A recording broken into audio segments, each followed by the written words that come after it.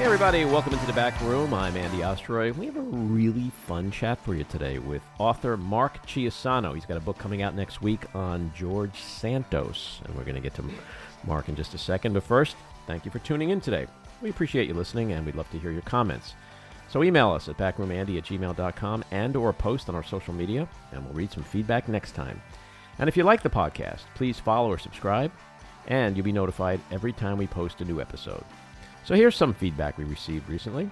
On our interview with the ADL's Jonathan Greenblatt, Melinda writes, queuing this one up to listen on this bus ride to Washington for the March for Israel. Am Yisrael Chai. On our Gershon Baskin interview, Mary Haldeman writes, wow, wow, wow, wow. Great interview with so much context and history. Thank you, Mr. Baskin. Christina Beck writes, great interview, and Gershon Baskin is the first person I've heard speaking about this war with clarity and compassion. And on our John Fugelsang interview, Leslie J. writes, thank you for this. It was a wonderful start to my day. Of course, the two most handsomest men in podcasting are voice only. I know. We should do video someday, but we don't want to excite too many people, I guess. I like the story about you coming in second to him in the comedy contest and how touching he mentioned Adrian and your HBO documentary. Well, thank you, Leslie J., for all of those props. So, on the way over here, I saw something online. It was a word that someone used, which reminded me that I hate that word. It's really annoying, but I'm not going to tell you my word. First, I want to hear your words. You got a word that when you hear it, it just drives you crazy? I don't have a specific word, but I have a phrase which makes me crazy, and it's usually given to me by shopkeepers, but it still makes me crazy. It's as you're leaving and they say, have a good one. Have a good one. It is literally the most vacant, vapid, just awfulness, and I wish it would go away. Okay, Jen? Moist. There's no explanation needed. Wow. That's one for a psychologist. Mm-hmm. That's just, there's so much. We could spend the entire time talking about that. Okay, mine, you know what mine is? Friday. What? Friday? Yeah. What is Friday? It's people who can't say Friday. Like, yay, it's Friday? Friday. I never Usually heard it's that. followed by an exclamation point. You're not making fun of a disability now, are you? What disability would that be? People who can't pronounce the letter D? It sounds that way. No, but like Friday. You never heard that? Seriously? No. It's like I literally never heard It's a word of like the fun people. You know, fun people? Well, that will explain it because I'm not fun. That makes sense. Happy Friday. Oh, shut up. I bet you eat froyo too, right? All right, let's get into the crazy news of the day. We got a shutdown avoided. Biden signed the bill last night. So now we can be functioning for another 3 weeks or whatever the hell this short-term bill is. That's about as much as they could possibly hope for. I think it's almost a good thing because something functioning took place. Yeah, well, look, it's better than nothing, you know. Sure. The markets won't crash this week, and everybody won't lose their life savings, and I guess it's a good sign for Mike Johnson that he avoided this in a bipartisan way, perhaps. So, you know, a functioning house isn't a bad Until thing. mid-January when they try to get rid of him for this entire thing. Right. Biden and China, I mean, that was pretty historic stuff. The two presidents of two superpowers have reopened a dialogue. They're going to be talking. That's good. Yeah. You have the military, which had ceased communicating years ago. They're now going to be talking again. And I think even more importantly, on a real tangible level here in this country, they've agreed to work together to combat the flow of fentanyl from China into the United States. So I say this sarcastically, but for an old, feeble guy who everybody is wondering, you know, should he be president? If you look at the economy, you look at Ukraine, you look at Israel, you look at all the things that are happening in the world, and plus all the bipartisan shit he got passed, infrastructure, new gun reform bill in 30 years. Like, I don't get it. I don't get it. I see this guy as an awesome president. The guy's doing his job, right? Yeah, I'm just going to say that I think it's a tribute to the good side of capitalism, because it seems like the main reason why China is interested in building any relationship is the disinvestment of American companies from China. That's a good thing that he's... Agreed. Yeah. Another thing that's happening, which is just crazy in this country, it's like we've lost our moral center, you know? First, you had the Republican Party, which completely went off the rails with Trump hating the military and attacking the military, and Tommy Tuberville and his bullshit that he's pulling in the Senate, and all the sucking up to Putin and Kim and Orban and MBS, et cetera, and then the turn on Ukraine by Republicans. And then, as of October 7th, we're seeing people in this country supporting Hamas. And then this week, there's this Osama bin Laden letter, which he wrote right after the 9/11 attacks, justifying them, attacking America and blaming us for it.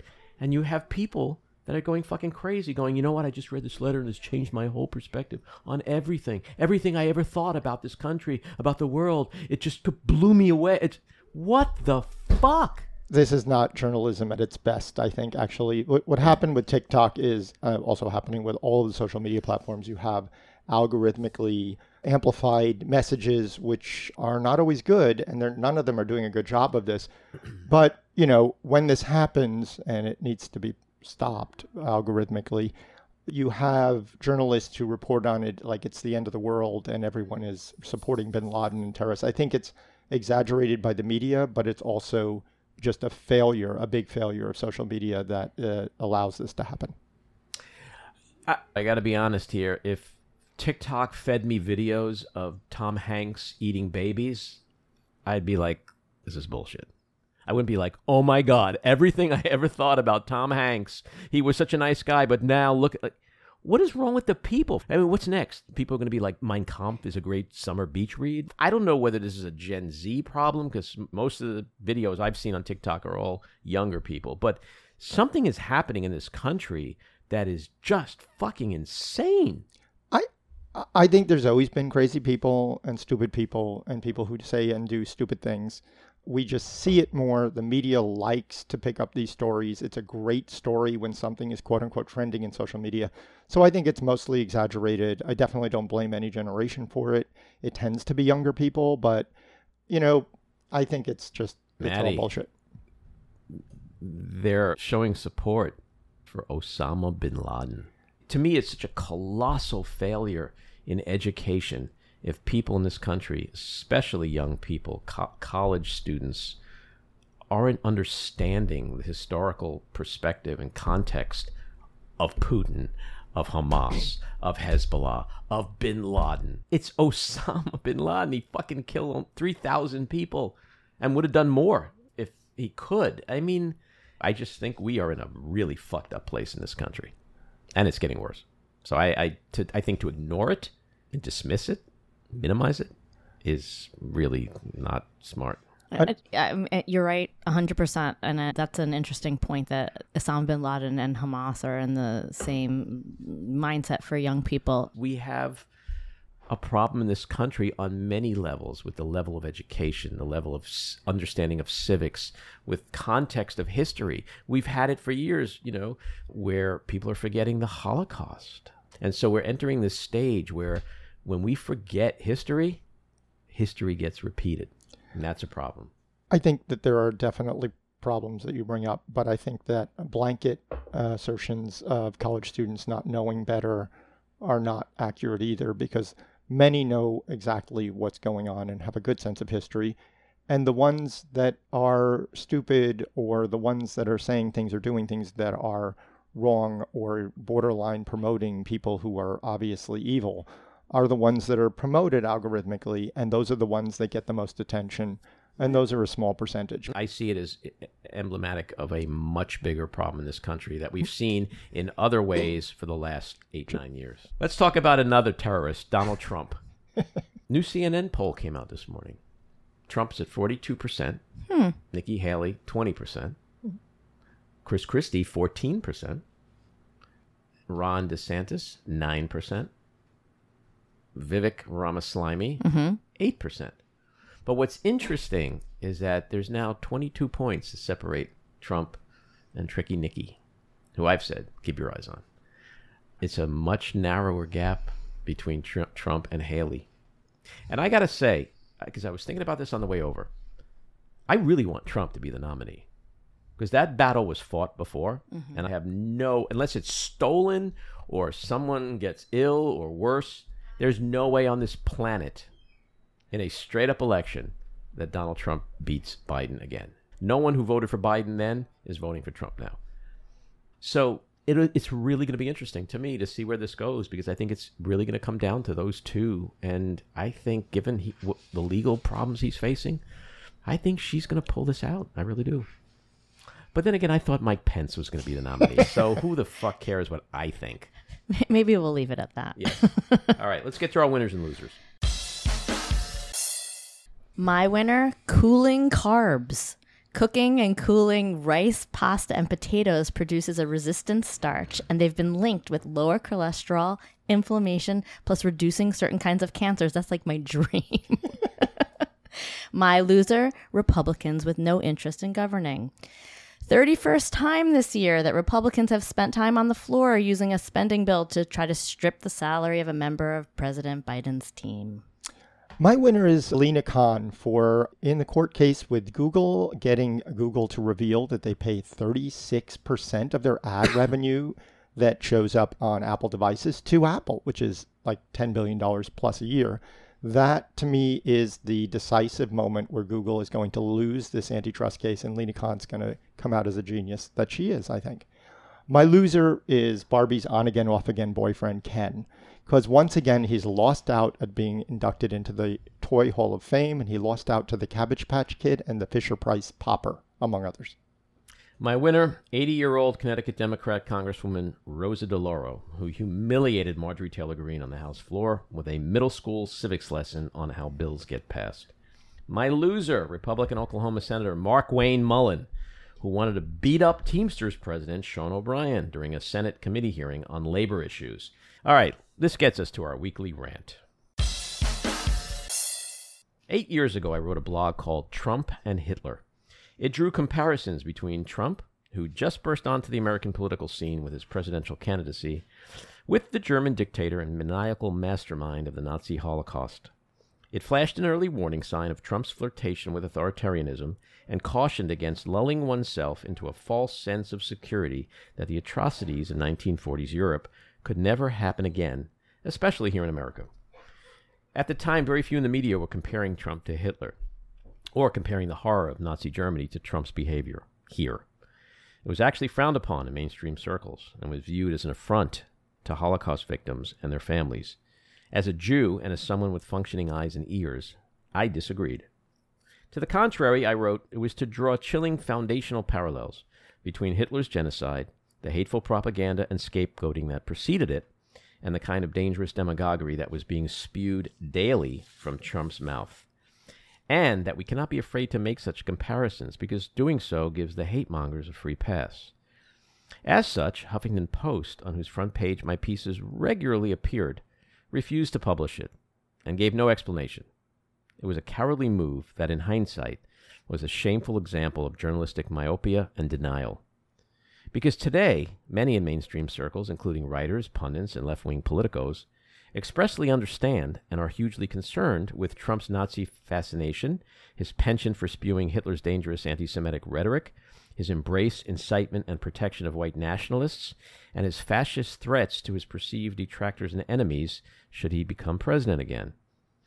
Now you hear constant fear that America's democracy is coming to an end and a new era of authoritarianism or fascism will begin should Trump regain power.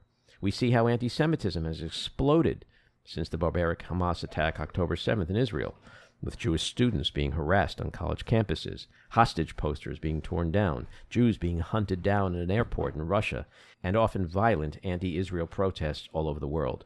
We see Trump sidling up to brutal dictators like Putin, Kim, and Viktor Orban, while calling terrorist organizations like Hezbollah smart. We're starting to realize that never again is bullshit, because it actually happened again, albeit on a much smaller scale, but could very well happen again, because history repeats itself if we don't learn from it. Okay, that brings us to our guest today, Mark Chiusano. He covered George Santos as a columnist and editorial writer at New York Newsday, Long Island's paper of record. And as the youngest editorial writer in the paper's history, he interviewed national leaders like Hillary Clinton and Hakeem Jeffries, and also tracked and wrote along with far-right patriot groups and fringe-left activists, and traveled from New Hampshire to Puerto Rico to tell the story of American politics on the ground.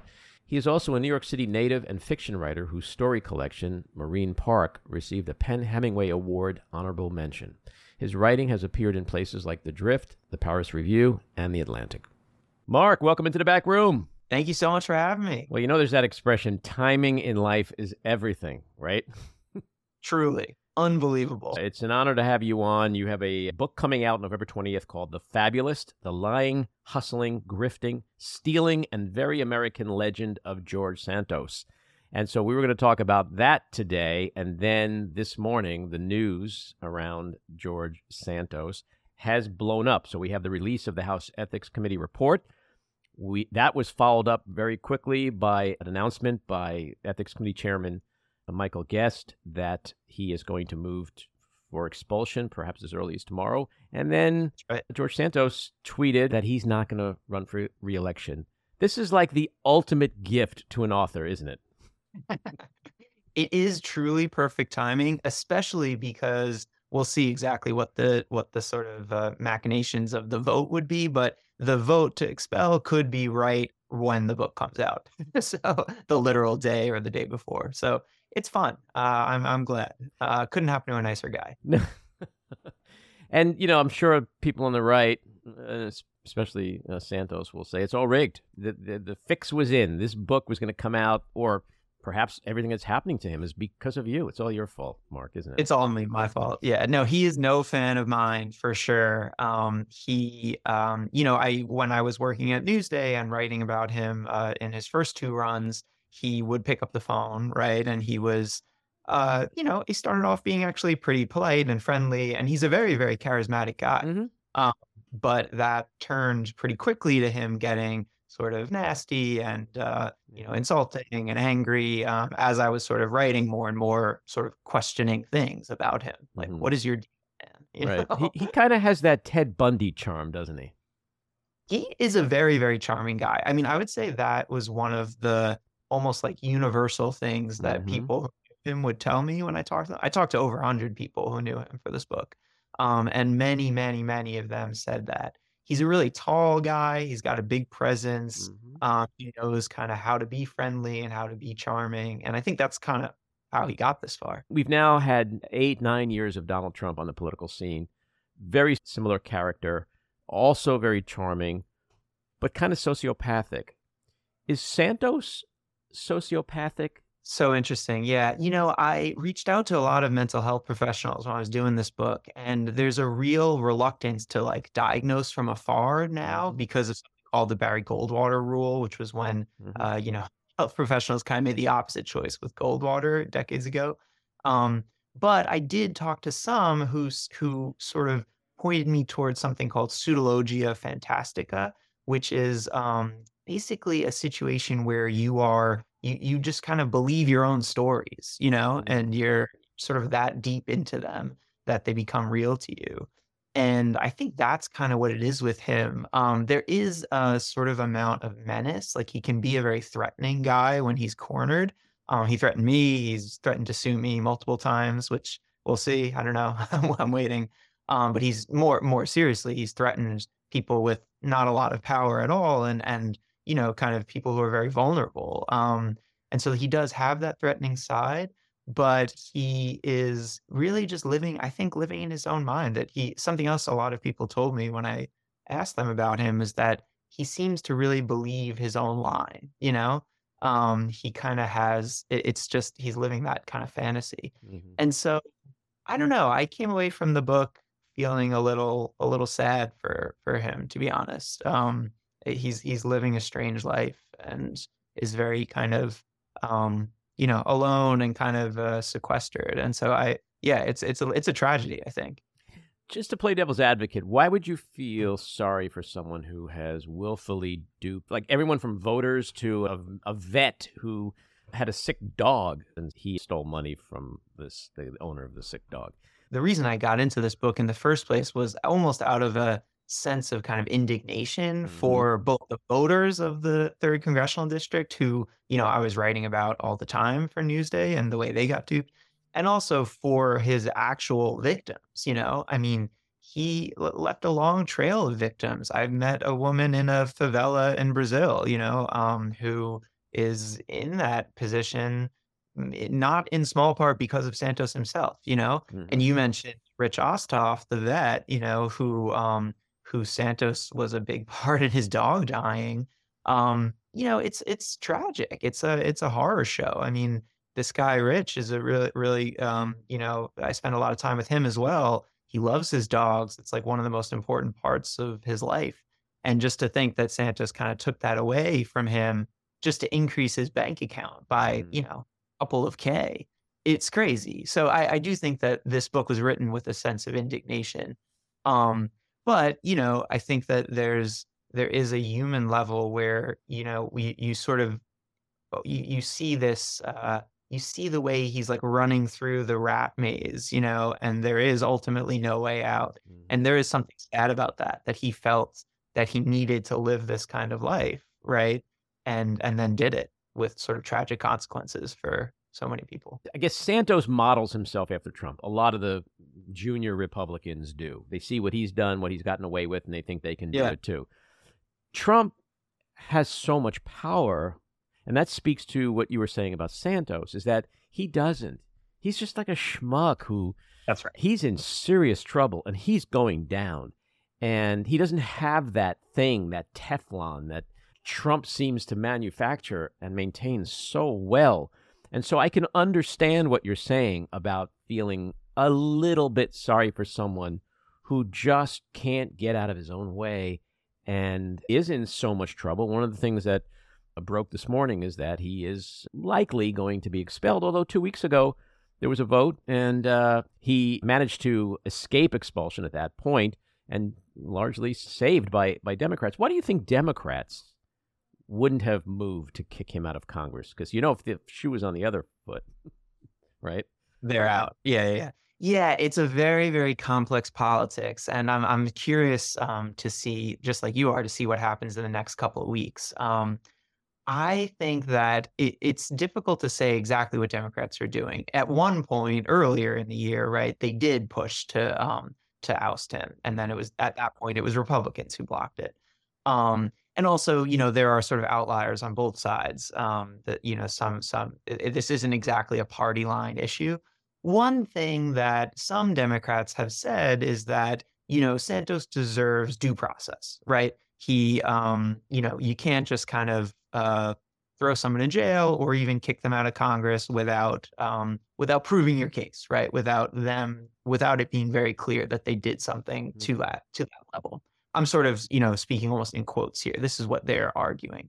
And there's a reason to make that argument, right? I mean, if you look also in the Senate politically for Democrats, Senator Menendez is having his own Right. corruption issues. So they don't want to be, you know, pushing someone out without like real reason, right? So fair enough. You know, I think maybe that's a cynical calculation. It also kind of lets Santos stay in there for a while and make Republicans look bad for a long time, which Democrats don't hate, right? So, you know, you can see all those reasons. All that said, now that we have this ethics committee report, which is truly, truly damning, I mean, it is extremely damning stuff.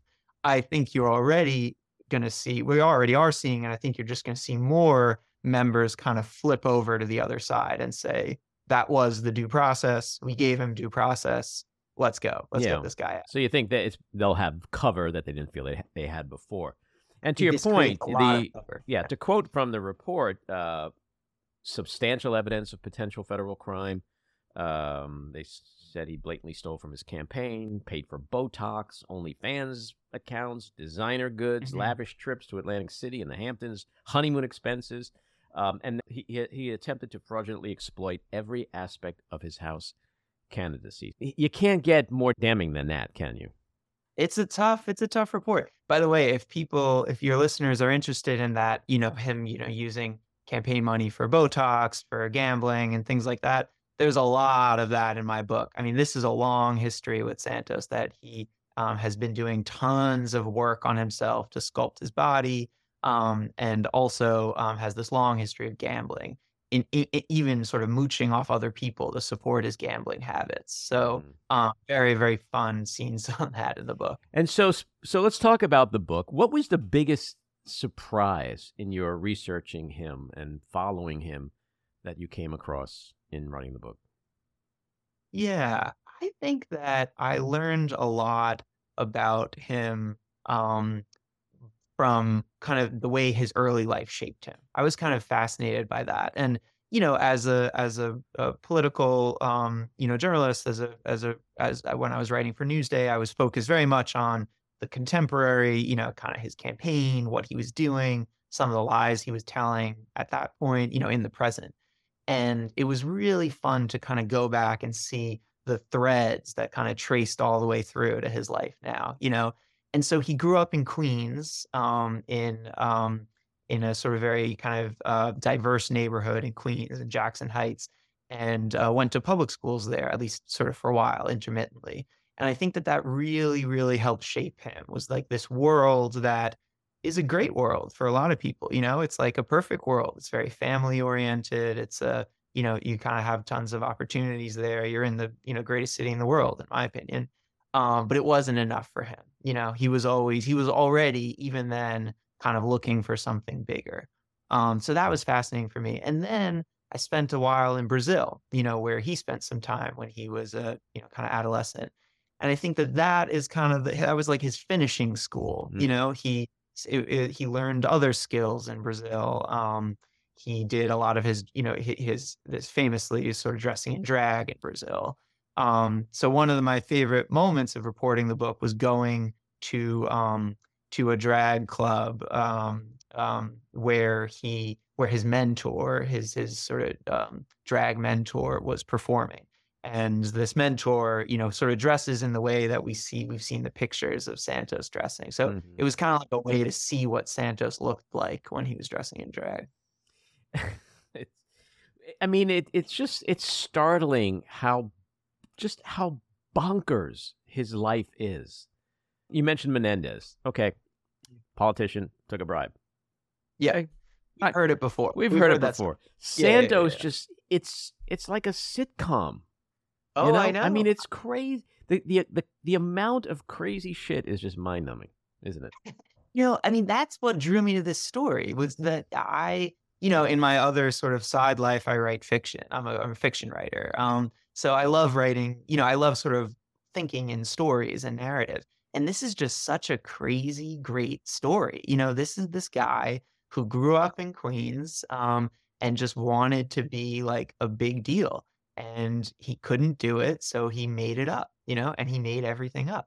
And it's just so fun. There's so many strange moments, things that he lied about that it was like, why would you do this? And so many scams he pulled. I mean, one of my favorites, which is in the book and hasn't really been anywhere else, is that he's at one point living with his mother, which he lived with her for a long time, very close to his mother. He's living with her and his sister's friend, who's 16 years old, from Brazil, coming to New York to visit, and doesn't speak English. This kid speaks no English, right? He's in high school.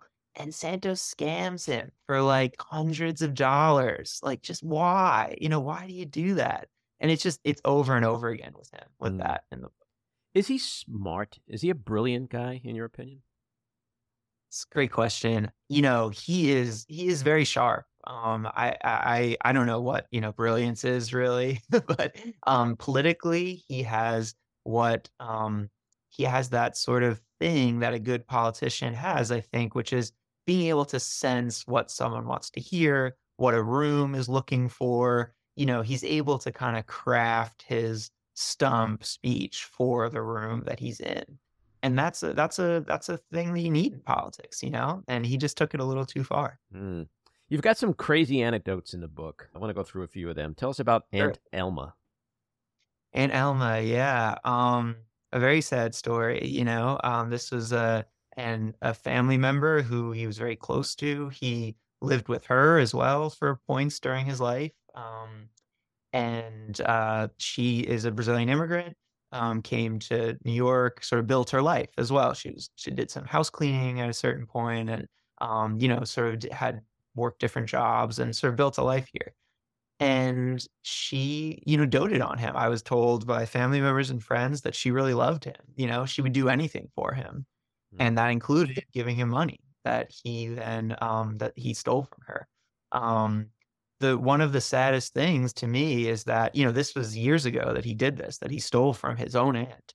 Um, and then when all this stuff broke and he gets indicted by the federal government, she's one of the people that sort of signs the bond for him. So she's the one who lets him be out in the world now and not in jail waiting for trial, right? She and his father. And so that was there's a she went to court, and this is this incredible moment where she had to sort of say to the judge, like, yes, I agree, he's my nephew. Like I agree to like put myself on the line for him. Again, it's an immigrant. This is a person who like has worked her whole life, like worked very, very hard to build a life here. And she's the one who's putting herself on the line for him after he's done all these allegedly crazy things. Mm. And you mentioned the body sculpting. You go into a lot of detail about the procedures that he's had, which are plentiful. Speak to that for a bit, because to the naked eye, when I look at him, he should ask for his money back. Was he something much different than we see now, that we don't see the OG Santos and what he looked like? Right. Well, he's definitely, it's funny, the people I talk to who spent a lot of time with him over recent years often mentions that his appearance changed a lot, that he was often kind of losing weight or gaining weight, and this was like a common thing with him. But he just really was, he tried everything, or at least that's what he told people, that he tried liposuction, he tried lap band surgery, he tried Ozempic, sort of famously. I have a really fun scene in the book where he is, he's up at a campaign event, and he's like some elderly senior citizens who are there to hear him talk about, whatever, COVID or immigration or something. And he's just going into Ozempic about how he loves it. It worked really well for him. He owns stock in the company, which who knows if that's true or not. It probably isn't. But yeah, it's a pretty important part of his life. He brings it up a lot. Mm-hmm. You mentioned that he's the world's worst roommate, or was the world's worst roommate. I think that's a fair statement. It's, this book had to be fact checked. It had to be legally vetted. And there were some things, there's some sort of allegations in it that sometimes I wondered, like, okay, am I good here? Are we clean? Is this fair? That one, I think that's fair. He's tough. No, he lived in New York, in different Queens apartments, and elsewhere. He lived in Florida for a while. But in the book, I focused on Queens, just with this litany of roommates who say that he stole from them, or he just kind of screwed them over in one way or another. He would also, just kind of be very on edge. He would sometimes yell at people, get very angry. Yeah, not an ideal roommate for sure. And you also go into more detail about his time in Brazil that you mentioned before. But he also he wanted to be, he was like a beauty pageant hopeful. That's right. Yeah. I spoke to, this was a fun find in Brazil. I spoke to the longtime, organizer of this beauty pageant. And it's for drag, men who are dressing in dresses and etc. And these people look beautiful, right? It's like it's a difficult thing. I talked to one person who'd been a judge, and it's so you're weighed down with how many kind of beads and jewels and heavy dresses and everything. It's intense. Not great for the posture, I guess. Yeah, I know. I mean, it's difficult. I could do it when you're competing. Right. And so he really wanted this, I was told. He really wanted to be one of these, winners, and he was not. He was not one of the winners. He participated, but did not win. You say that he would don a bra and wrap a towel around his head and entertain people.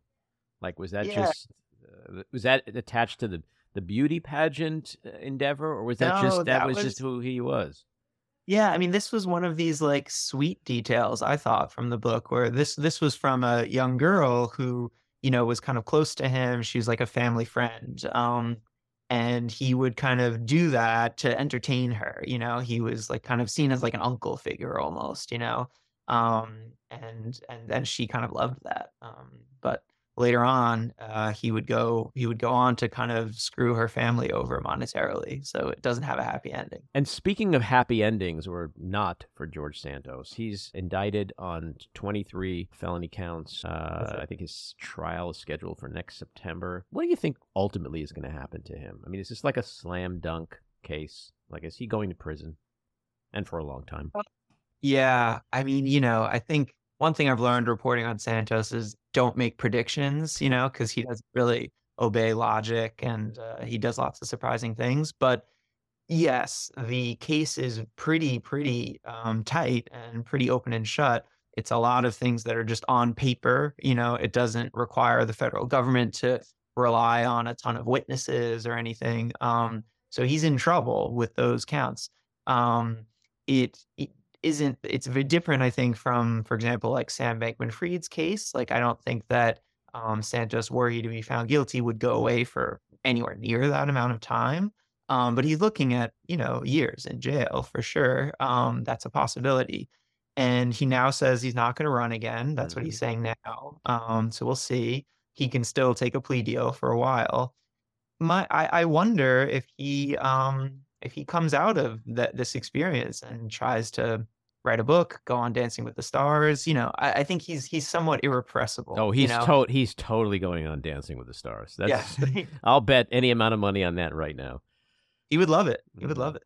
Knowing him the way you do, when he says, I'm not running again, do you believe him? I think so. I think that the obstacles are stacked against him if he were to run again.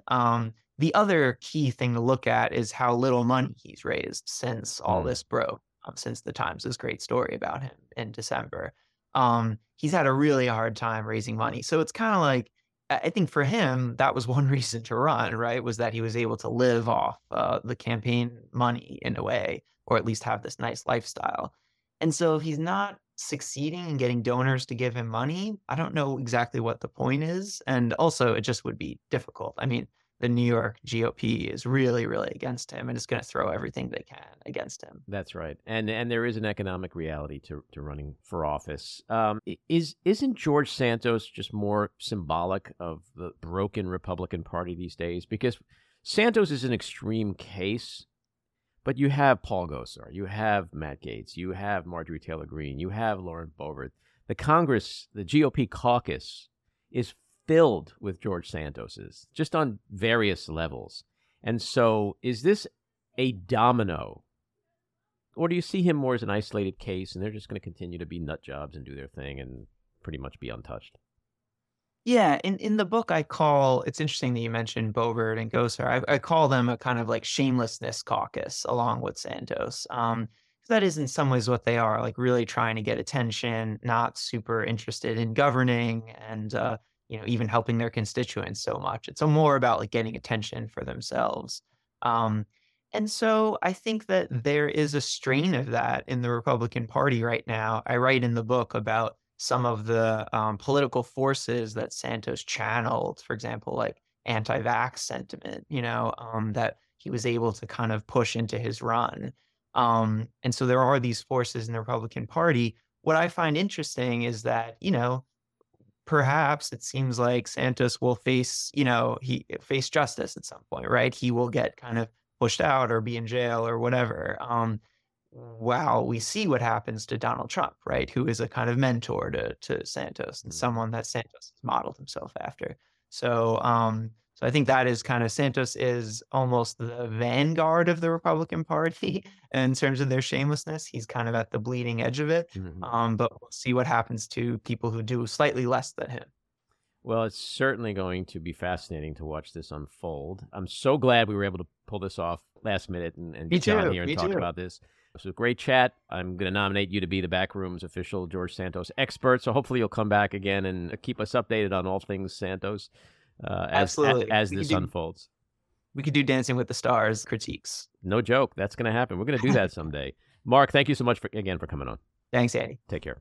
This episode of The Back Room was edited and produced by me, Andy Ostroy. It was co-edited and co-produced by Maddie Rosenberg and co-produced by Jen Hammoud. Our theme song was composed by Andrew Hollander, and our logo was designed by Cricket Langell. And special thanks to Patricia Wind. please take a moment to rate and review the podcast, and also follow or subscribe. Until next time, keep your eyes on Washington, Hollywood, and your own backyards, and have a great week.